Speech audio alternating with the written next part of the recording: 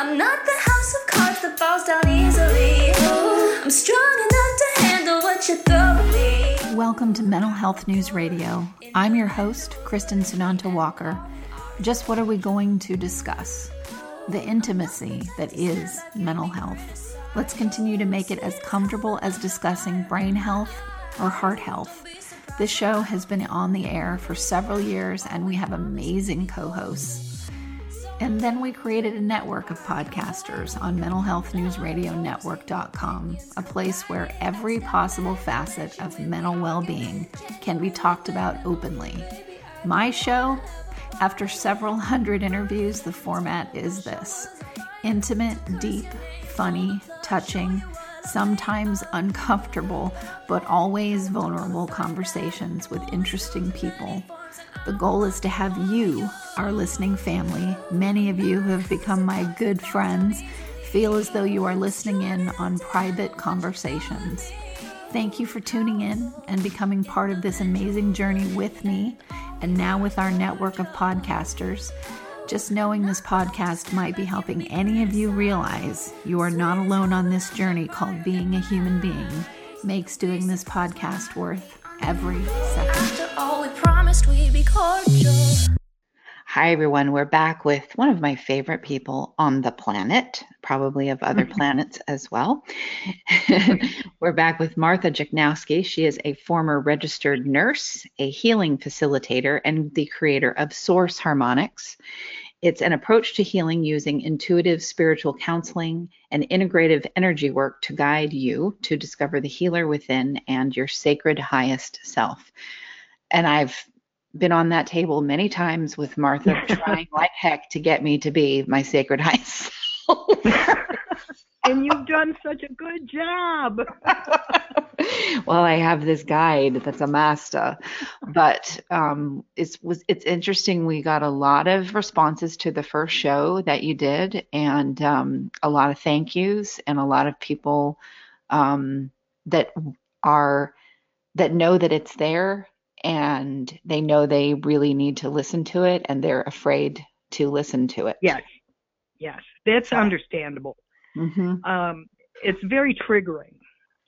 And, you know, I find the phenomenon very interesting. I spoke to a woman who lost her child 10 years ago, and it was as if it happened yesterday. Yeah.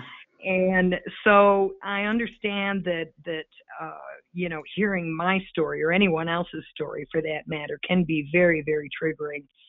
But, you know, if you have the courage to take that one step forward and push play and just listen. You don't have to do anything. Just listen to the story, listen to, you know, what I went through, and you may find some common ground and also a little hope, because there's nothing worse when you are going through something so dreadful that you can't find your way out and you feel there's no hope. And the whole point of doing this is to assure people, women who have lost children, that there is hope. So anyone out there who is afraid, just listen. You went through the worst thing a human being can go through, and you're still breathing. You are brave beyond anything that you can imagine. Just take that next step, because that next step will take you to a better place. Yeah, and we're talking about the podcast that we just put up. It's called, if you're searching, you know, for it through iTunes or Stitcher or any of the other places, it's called One Mother's Journey Through Grief with Martha Juchnowski. So it's findable that way, or you can go to our website, mentalhealthnewsradionetwork.com, and Martha is one of our co-hosts, and she also has the series called Source Harmonics, which I kept calling Sound Harmonics. Which is great. And had to redo every place on the website where I had typed the wrong thing. And I probably said it wrong in the first show, but hey, you know what? That's life. You make mistakes. That is life. That is life. You know, you spelled my name correctly, and that's an achievement. Exactly. I remember when I would write you checks for sessions, and I would just put JU because I had no clue how Yeah, to yeah. actually. It's okay. It's okay. There's worse things in life, believe me. Right. So let's talk about, we're continuing on with this journey, and I think, if the people that are fearful about tuning in, they might listen to some shows further down the line and then go back and listen to the, original one, and that's fine. But Sure. this is what you were saying before we hit record was, this is not just a profoundly sad story. This is also how you move through this. Yes. Now, please understand that I am not an expert on grieving or trauma or anything like it. The only thing I can be an expert on is my own journey. And, I've made a concerted effort to pay attention to myself and how I'm reacting and what I'm doing to ameliorate symptoms as I've been going along, because I really wanted to be able to help other women. And, so I'm not going to claim to have all the answers. I'm only going to give you the answers that I've found for myself and that have helped me to go from one day to the next. Because believe me, when you go through something like this, getting from day one to day two is a high achievement. And it's not for the faint of heart, I promise you that. And I always thought I was a very strong person, and I believe I am, but I have to tell you that this has the power to take you down. And there were times after my son died that I actually thought I was on my way out. I just didn't know how to cope with anything. The first few days after his death, I was in this fog. It was just this awful fog where nothing outside of my senses made any sense to me anymore. My whole world had collapsed, and I had no idea how to pick anything up. I was just foggy. And I couldn't make decisions. You wouldn't want me to make decisions at that point. And that was very disturbing because you don't know where your anchor is, Right. and my spiritual world is my anchor. It's what I am. It is how I live my life. And even that was haywire. Nothing was getting through. And so if you're in the immediate time after the death of your child, you're going to feel this foggy headedness. You're not going to be able to make choices and decisions. I had a hard time deciding whether I was going to eat or not. And there's a very real physiological cause behind that, which I'll get into in a little while. And it has to do with the stress response. But the time immediately after my son died, we were dealing with his estate.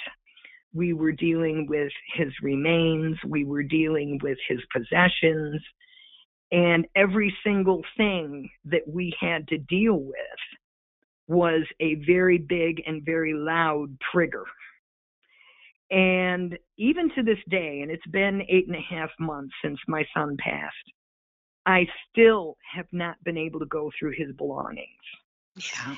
And, and I'm tempted to say to myself, come on, it's been 8.5 months. What are you doing? And I stop myself and I say, it's only been 8.5 months. I was going to say, when you just said 8.5 months, I went, my God, it's only been, that's the reality. It's only been 8.5 months. Well, that and honestly, nobody around me has been pressuring me to get over it, or, you need to go do this, start going through boxes and packing away what you want to. Nobody has pressured me to do this. Nobody has pressured me to get over it. But I think that that's a pretty common phenomenon. People are very, very uncomfortable around people who are grieving because they don't know what to do. Right. They don't understand how they can be helpful, and after a while it gets exhausting.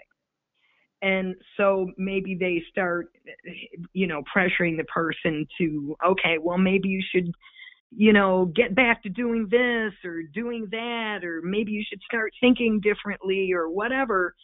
And the mourning person begins to feel pressured to get better, get back to normal. Well, you need to understand that there is no getting back to normal because normal is no longer there. Right. That old normal died with my son. Mm. So I have to find a new normal in my life.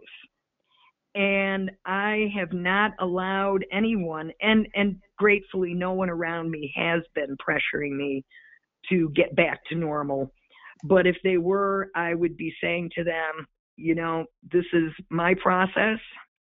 I'm sorry if it makes you uncomfortable, but I can't heal any faster. I have to take this one moment at a time. Because there have been days when I don't take it one day at a time. I take it a moment at a time. Right. And that's the best you can do. So if you're feeling pressured, please don't do that. Don't do that to yourself. This is a very personal process. Not everyone processes grief and trauma in the same way. We have certain, common manifestations of grief, but it's not the same for everybody. So please take your time. Don't let anyone tell you any different. If you, have friends or whatever, and they're trying to get you to, come on out to dinner or whatever, and you don't feel like it, don't go. And don't do anything that you're not prepared to do. This is the worst trauma that you will ever experience in your life. Please give yourself a break. And I found that for the first couple of months after my son passed, I had a hard time even associating with the world at large. And there was just, I couldn't relate to it.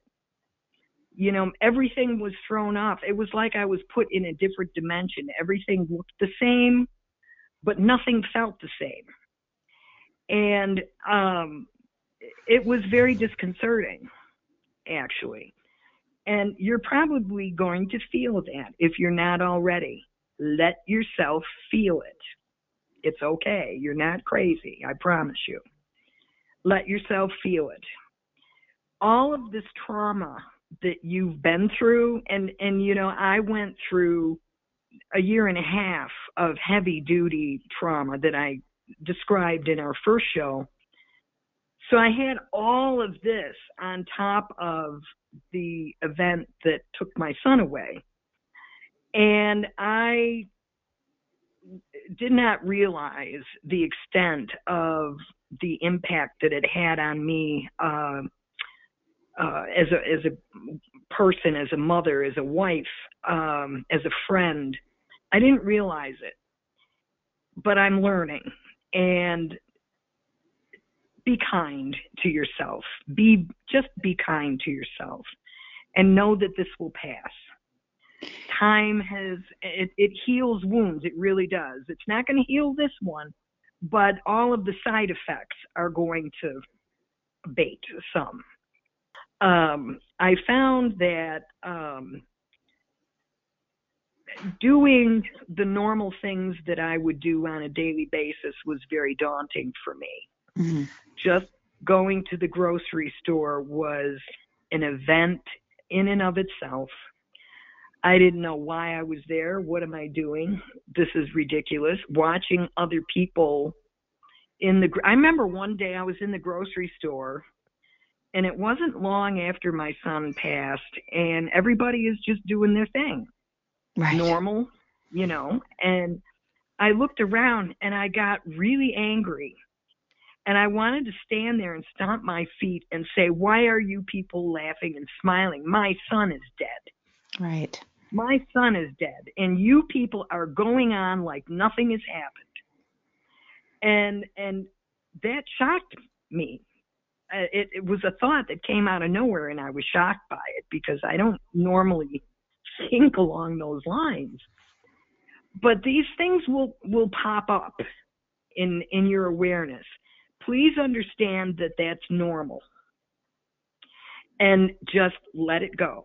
Let it go. As long as you don't, I didn't act on it, but I forgave myself and I let it go and I just moved on. Right. But it's an example of how your thinking gets a little skewed, and you have to allow for that. How did you handle people not knowing what to say, or maybe not saying anything? Like, how did you even begin to navigate that process? Well, I understood that. Even when my son was sick, I have a very close circle of very good friends. And these people were the ones who actually saved my life. They were my life raft during the illness and even after his death. And what I did with these people, because they wanted so badly to do something that would alleviate the suffering in this house. And I said to every one of them, I feel really bad for you because you want to do something to help and there's nothing you can do and you're frustrated, and I'm sorry, but there's nothing you can do. Just give me your love. Send me blessings when you think of me. Don't think of, oh, there's poor Martha, with her dying son. Please don't think of me that way. Think of me with light around me. Send me blessings. Send me love. And I will feel that. And that's what will save my life. So rather than allow everyone to feel awkward, I would start the conversation with anybody. Mm-hmm. I know that it's difficult for you to find something to say to me, and it's okay. You don't have to. Just be there. Just be there. And that seemed to take the weight off of the other person, by acknowledging it for them. Right. And I don't know if everyone would be able to do that kind of thing, but I just felt so bad for everybody, because what do you say to a mother who just lost her child? Right. There's nothing you can say other than I'm sorry. And that's enough. Just say, I am so sorry for your loss. There are no words to tell you how I feel for you right now. And just your presence and your empathy is very healing. So to all friends and family, just be aware that kind words and offering your presence is going to make a big difference. It's hard for other people. Yeah, I remember when my dad was talking about when he lost his daughter Janine, his adult daughter, that there were some friendships that didn't make it through that because people just didn't know what to say. They didn't say anything. He became angry about that later on, and that was all part of the process. Too. Absolutely. Well, I lost a couple of friends because it's really interesting because a situation like this really tells you what people are all about. And one of the friends that I've disconnected with was someone that I've known for decades. And this woman never one time, not one single time during the entire ordeal, ever asked, how are you doing? How's your son doing? Never, not once. And never condolence afterwards, nothing. And I had to put a stop to that because that's not a friend. Right. And so it's it opens up a lot of emotional stuff for sure. But I know that the friends I have around me now to me they are priceless because they didn't know what to say. They were tripping over themselves wanting to help, and they couldn't in a way that satisfied them. Yeah. And, but they were present. They were present in my space. And that's incredibly valuable to me. So, it's a tough scenario for people. Yeah. And, it's so funny because we would call and I know I would call you and I would be calling about you. And you would do what you do. You would turn the conversation around into something about me. And I'd be like, I'm calling about you. Well, okay. Two things about that, Kristen. First thing is, you have to understand that when you're in that place, you're in your own head 24/7. And you get sick of the sound of your own thoughts. Mm. And any respite from that is very welcome. Okay. And second thing about that is, this is what I do and it's who I am. And working with other people is very healing for me. And, when I had to give up my practice for a period of time, I was beside myself. And I needed to get back to that. And the way to help me to feel better is to come to me and say, hey, can you help me out for a minute? Right. And that will bring out the best part of me. So and again, you get sick of the sound of your own voice. Yeah, so sometimes where where I was like, she sounds relieved to hear about my nonsense. Yes, I actually was. Mm. This kind of grief is the kind of thing, it's like a straitjacket. Mm. In so many ways, that you can't get out of it. You're in a room with no doors and no windows. And every now and then somebody will find a window and open it up and, oh, there's Kristen. Okay, here, what's going on? Let's talk. Mm. And that was like a relief for me. And it also helped me to understand that my grief is not terminal. This situation is not terminal. I can still do my work. Even though I am tied up in grief. Right. It's still there. That part of me that, that does this work is still alive, still healthy, still well, and can still do it. And that right there is hope. That's hope to me. So I was always happy to hear from you. Always. Yeah, it's odd because you feel guilty for calling, but then you have to call. And I wanted you to talk about it whenever you were ready, have the space here on the network for you to do whatever it is you wanted to do or not do anything. So, but all my own feelings of guilt around, well, I don't want to bother her because, my God, what she's going through. But then also going, well, I'm going to bother her. Well, you did the right thing. You see, in my book. And this refers back to what I was saying about how my friends were feeling kind of hobbled, you know, not knowing what to do, but wanting to do something so badly. And you were maybe not realizing that what you were doing was good medicine for me. Right. So, you know, again, eternal gratitude for that, because it reminded me that I'm not just a grieving mother. I am a spirit and a body who came here to do this work. Right. And I can do it. And you know, that was a very helpful reminder. So, you know, every woman who's going through this is going to experience this phenomenon individually. You know, how it shows up for her will be an individual thing.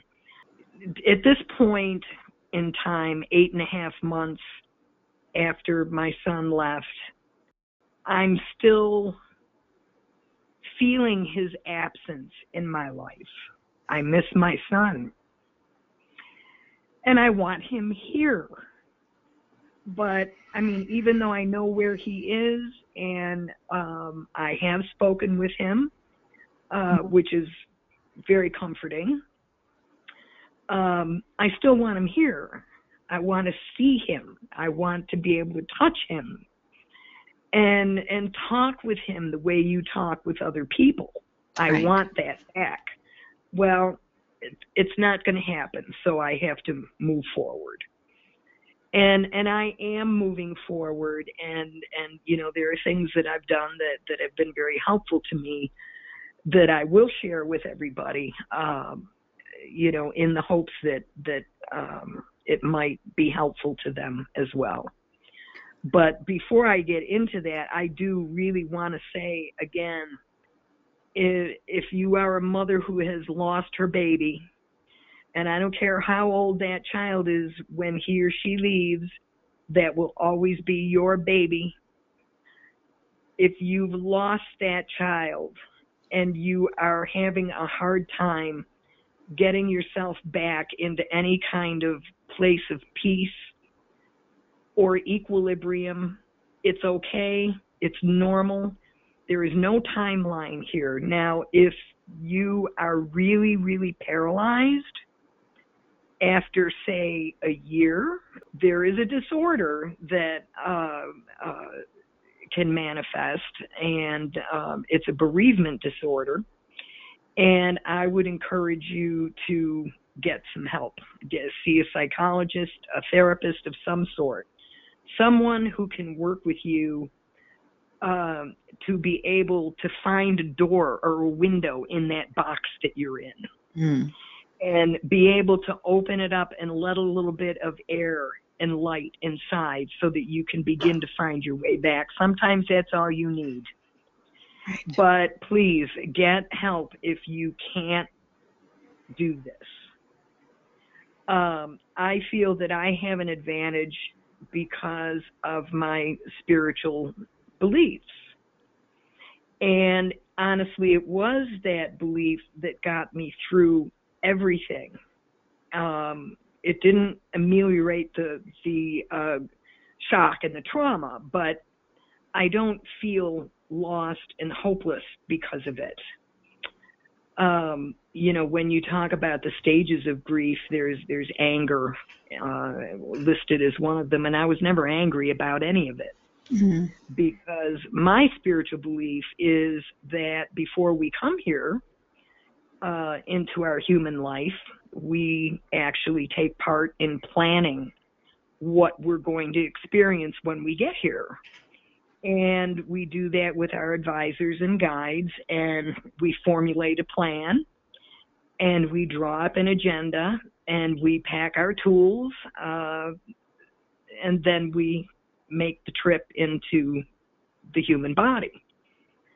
Well, you know, I know myself well enough to know that I would pick hard things, because if the objective is spiritual growth and expansion, I want all I can get. Yeah. And so I will pick a hard life any day of the week. So knowing this and knowing that I chose this agenda and that my son chose his agenda, I couldn't get mad. I couldn't get mad. Who am I going to get mad at? God? God didn't do this.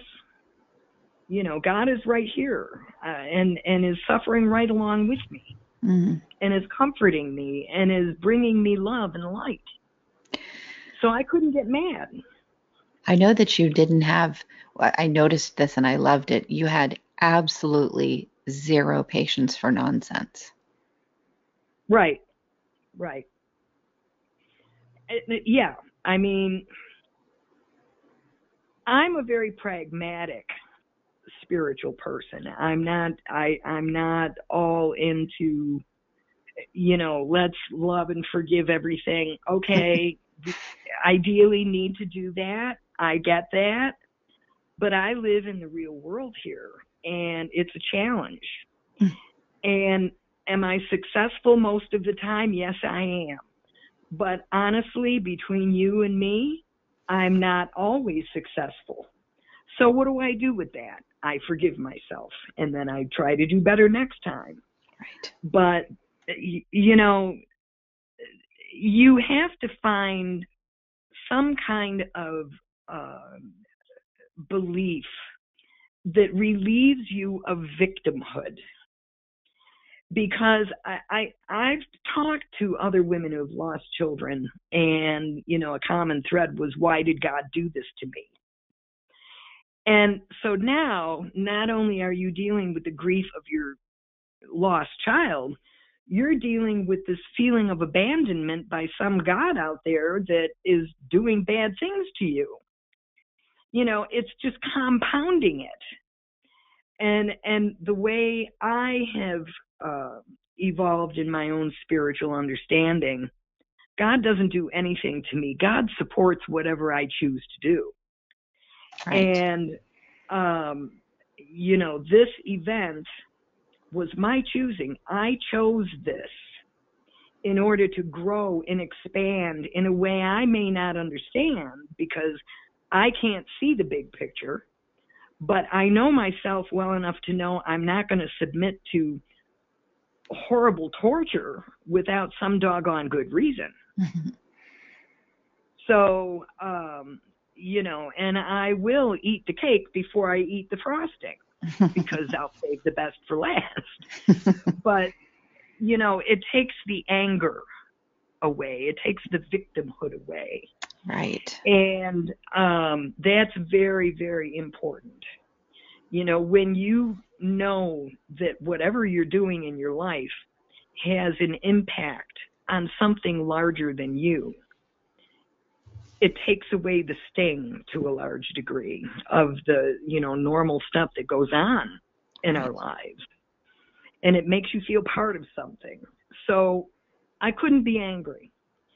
But, you know, all the other stages, and I didn't bargain either. You know, dear God, send my son back to me and I'll do X, Y, and Z. I can't do that because there's no bargain to be made. Right. And besides, I know where my son is and I have spoken with him, so everything is good. Now, walk us through one thing, Martha. Walk us through one thing where I remember you saying it was right after he passed away that you couldn't feel him. You couldn't, and you're yes. someone who's able to talk to people on the other side, and you could not do that with your son. And I remember walking through the state park having a conversation with you on this hike, and I was like, I'm going to lose power on my phone. I don't know this hike. I'm going to die in the woods, but I am not hanging up on this call with Martha. I had no idea where the end of this hike was going to take me and if I would ever find my car, and I had no food or water, which was really dumb. But I remember that you went through that phase where you were like, I can't feel him. And now I'm hearing you say you have spoken to him. So walk our listeners through that piece. Sure. Well, as you know, I am a medium, and in the course of my practice. I don't just say, okay, let's sit down and find some dead relatives. That's not the main event. But if somebody is in a session with me and someone from the other side decides they'd like to take part or participate, they'll come through and I will hear them and I will relay messages to my client. I've always been very good at that. I mean, it's easy for me to do. I talk to dead people all the time. A couple of my siblings are pretty right there. You know, my one sister she was a talker when she was alive, and she's not changed since she's passed away. So it's honestly, and I mean, wow. And I was able to connect with her shortly after she passed. Some people will say don't try to contact a loved one immediately after they cross. They need time to orient themselves. That's not always been the case with me. So it's always been very easy for me to connect with people who are either in the process of passing, which is very interesting, or have already passed. When I knew my son was going to pass, I thought, okay, well, I'm going to sit there with him. When he takes his last breath, I will be able to see this and experience it and be able to help guide him over to the other side so he doesn't get lost or confused. I fully expected to be able to do that. Well, the reality of it was not that at all. When my son stopped breathing, I stopped breathing. And I was not in the mindset to be able to accompany my child to the other side. I mean, I've done this for other people, so it was nothing new, but you're not going to do that with your child. And I spent a great deal of time trying to connect with him. Where is he? Where is he? Is he okay? I needed to know that he made it home. And I couldn't find him. I could not see him. I couldn't hear him. It was the most unnerving thing that I could remember happening on that day. And I immediately called a friend of mine who was also able to do what I do. And I said to her, my son just died. Please go find him. And that's all I said. And I hung up. And she was able to do what I couldn't do. And the reason I couldn't do it was because of my own grief process. I learned that, after doing some research, what happens to you physiologically when you experience shock, grief, or trauma. You go into the fight or flight. We've all heard of that. But these chemicals, these hormones that are released at that time are tasked with survival. And when I do the work that I'm doing, I'm not in that part of my brain. And the fight or flight hormones will restrict blood flow to the part of your brain that you need to do that. So I wasn't physiologically able to do it. But it was very unnerving, I have to say. We were trying to figure out, was this that he was in a place that you weren't supposed to be able to get to him? I remember having that conversation too. Right. Well, at that time, I was not able to think properly. And again, I'm going to blame the stress hormones, because they tend to restrict or reduce blood flow to the parts of your brain where you process thoughts and language. And, that's why you feel foggy and you can't think and you can't make decisions, because all of that blood is going to your vital organs. And so, yeah, I didn't realize that in that moment. All I knew was that my son was gone and I don't know where he is, and this needs to stop. Right. I need to know where my kid is. Right. And subsequent to that, it's only recently that I was able to connect with my son. And it's been 8 months. And I think maybe part of it was subconscious. I didn't want to be, I'm having a conversation with my dead kid. I don't want my kid to be dead. I want him here. I don't know if it was subconscious, but now I'm, more relaxed and I can talk with him.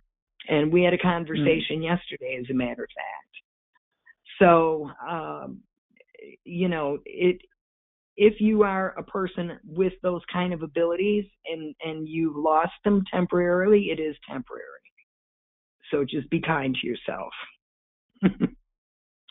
Why do you think some people are gifted with those things and other people don't? Like, I've never been able to speak to, I've had, you've seen the things that I've seen, and they're different. I guess maybe it's just that we're all different. We come here with different gifts, different tools. Well, we all come here with a different agenda. And if being able to be a medium or a psychic or a healer serves that agenda, that's exactly what you're going to be. Okay. It's as simple as that, really. Everybody has these abilities. And, some people don't find them until much later in life. I happen to have them probably from the get-go. I can remember being 5 years old and talking to dead people. And, but you see, this ability serves my agenda as a healer. I can use this ability for the benefit of other people. And if I wasn't doing what I'm doing, I probably wouldn't have these abilities, or maybe not as acute. I don't know. I think it just depends on why you're here. Okay, and that makes so much sense. Again, it does the thing of stop comparing yourself to other people and thinking that other people are better than you or more advanced than you are. It gets rid of all of that nonsense, because that's just not, that has nothing to do with why we're here. That's right. These psychological mind games that we play with ourselves, we get this from society. There's so much pressure from society to be or do or whatever. And, what I believe to be true about the fact that I sat down with my advisors and composed this agenda for this lifetime really tells me that I don't have to compare myself to anybody, because nobody is living my agenda except me. And I'm perfectly suited and have all the tools that I need to do what I came here to do. Nobody's going to do what I came here to do except me.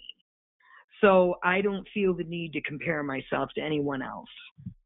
As long as I can sleep at night and know that I am doing the best I can, that's all I need.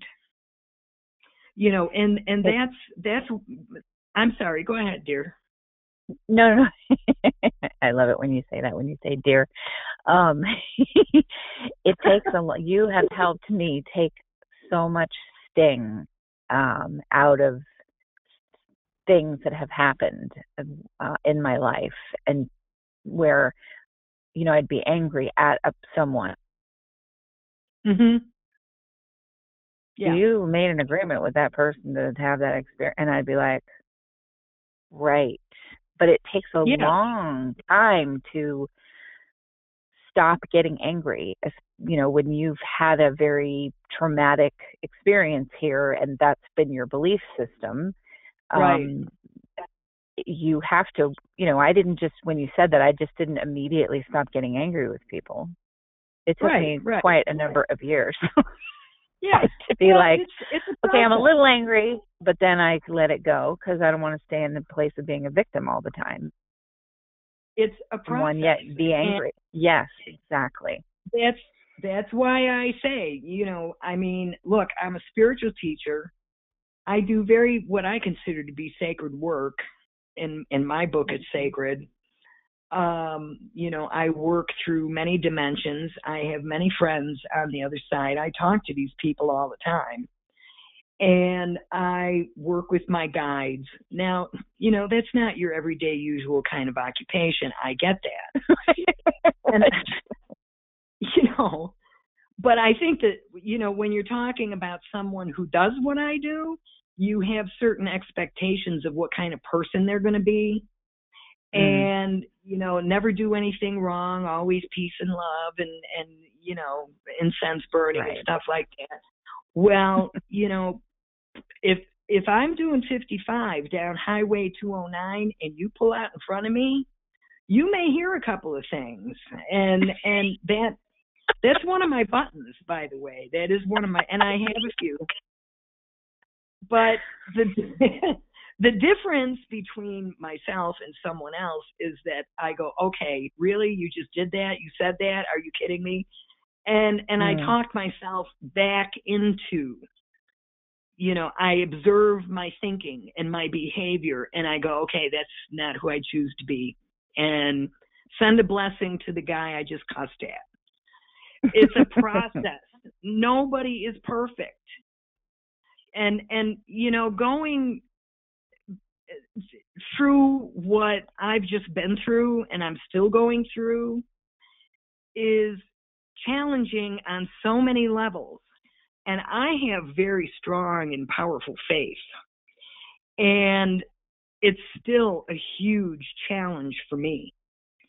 And I just want everybody out there to know, look at this, what you're going through is horrible. It's the worst thing you can do. But look, before you came here, you agreed to do this.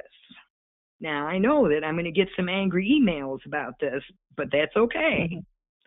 You agreed to do this because you knew from that higher perspective that this was going to accelerate your spiritual growth.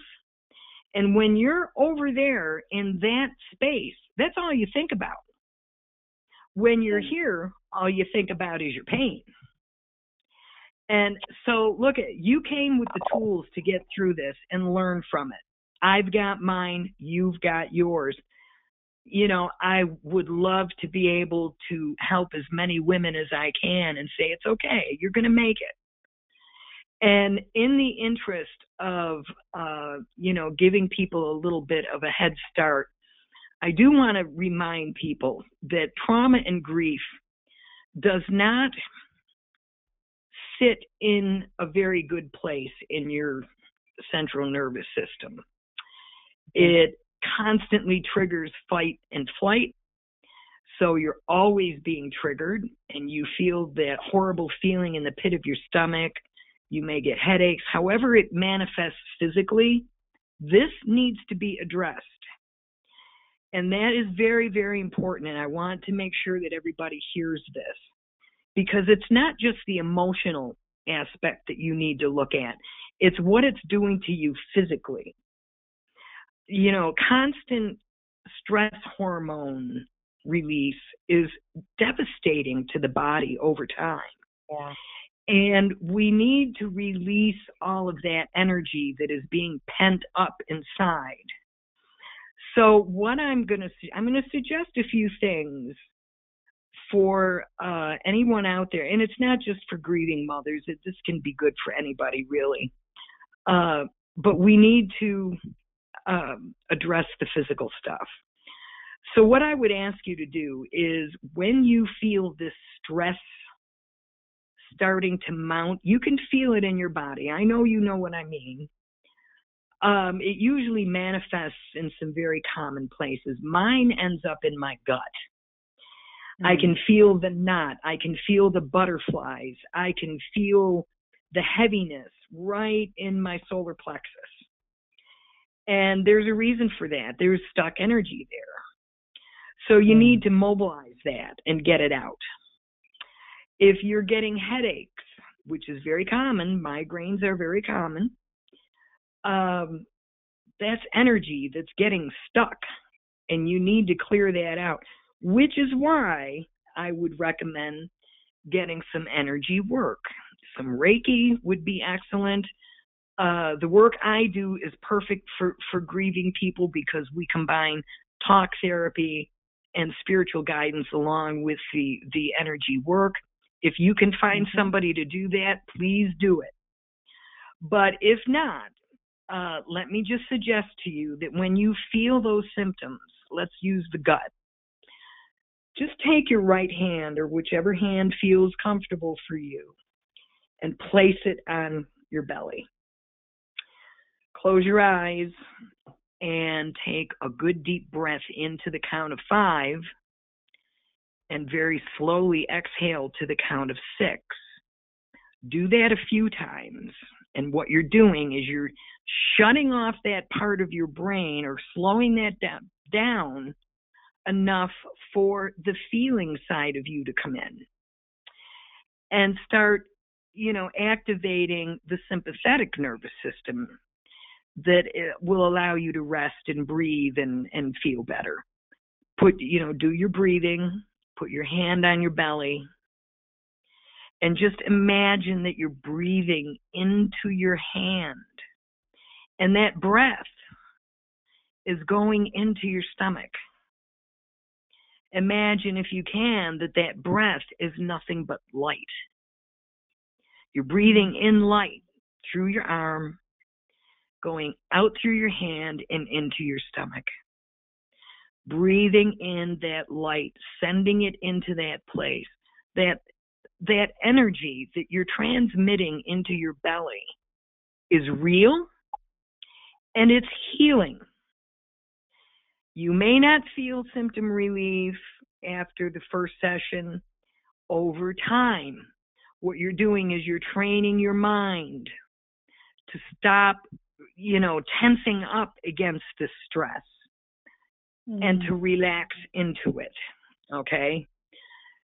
Another thing that I would like to talk to you about doing is the possibility of meditation. Meditation has saved my skin.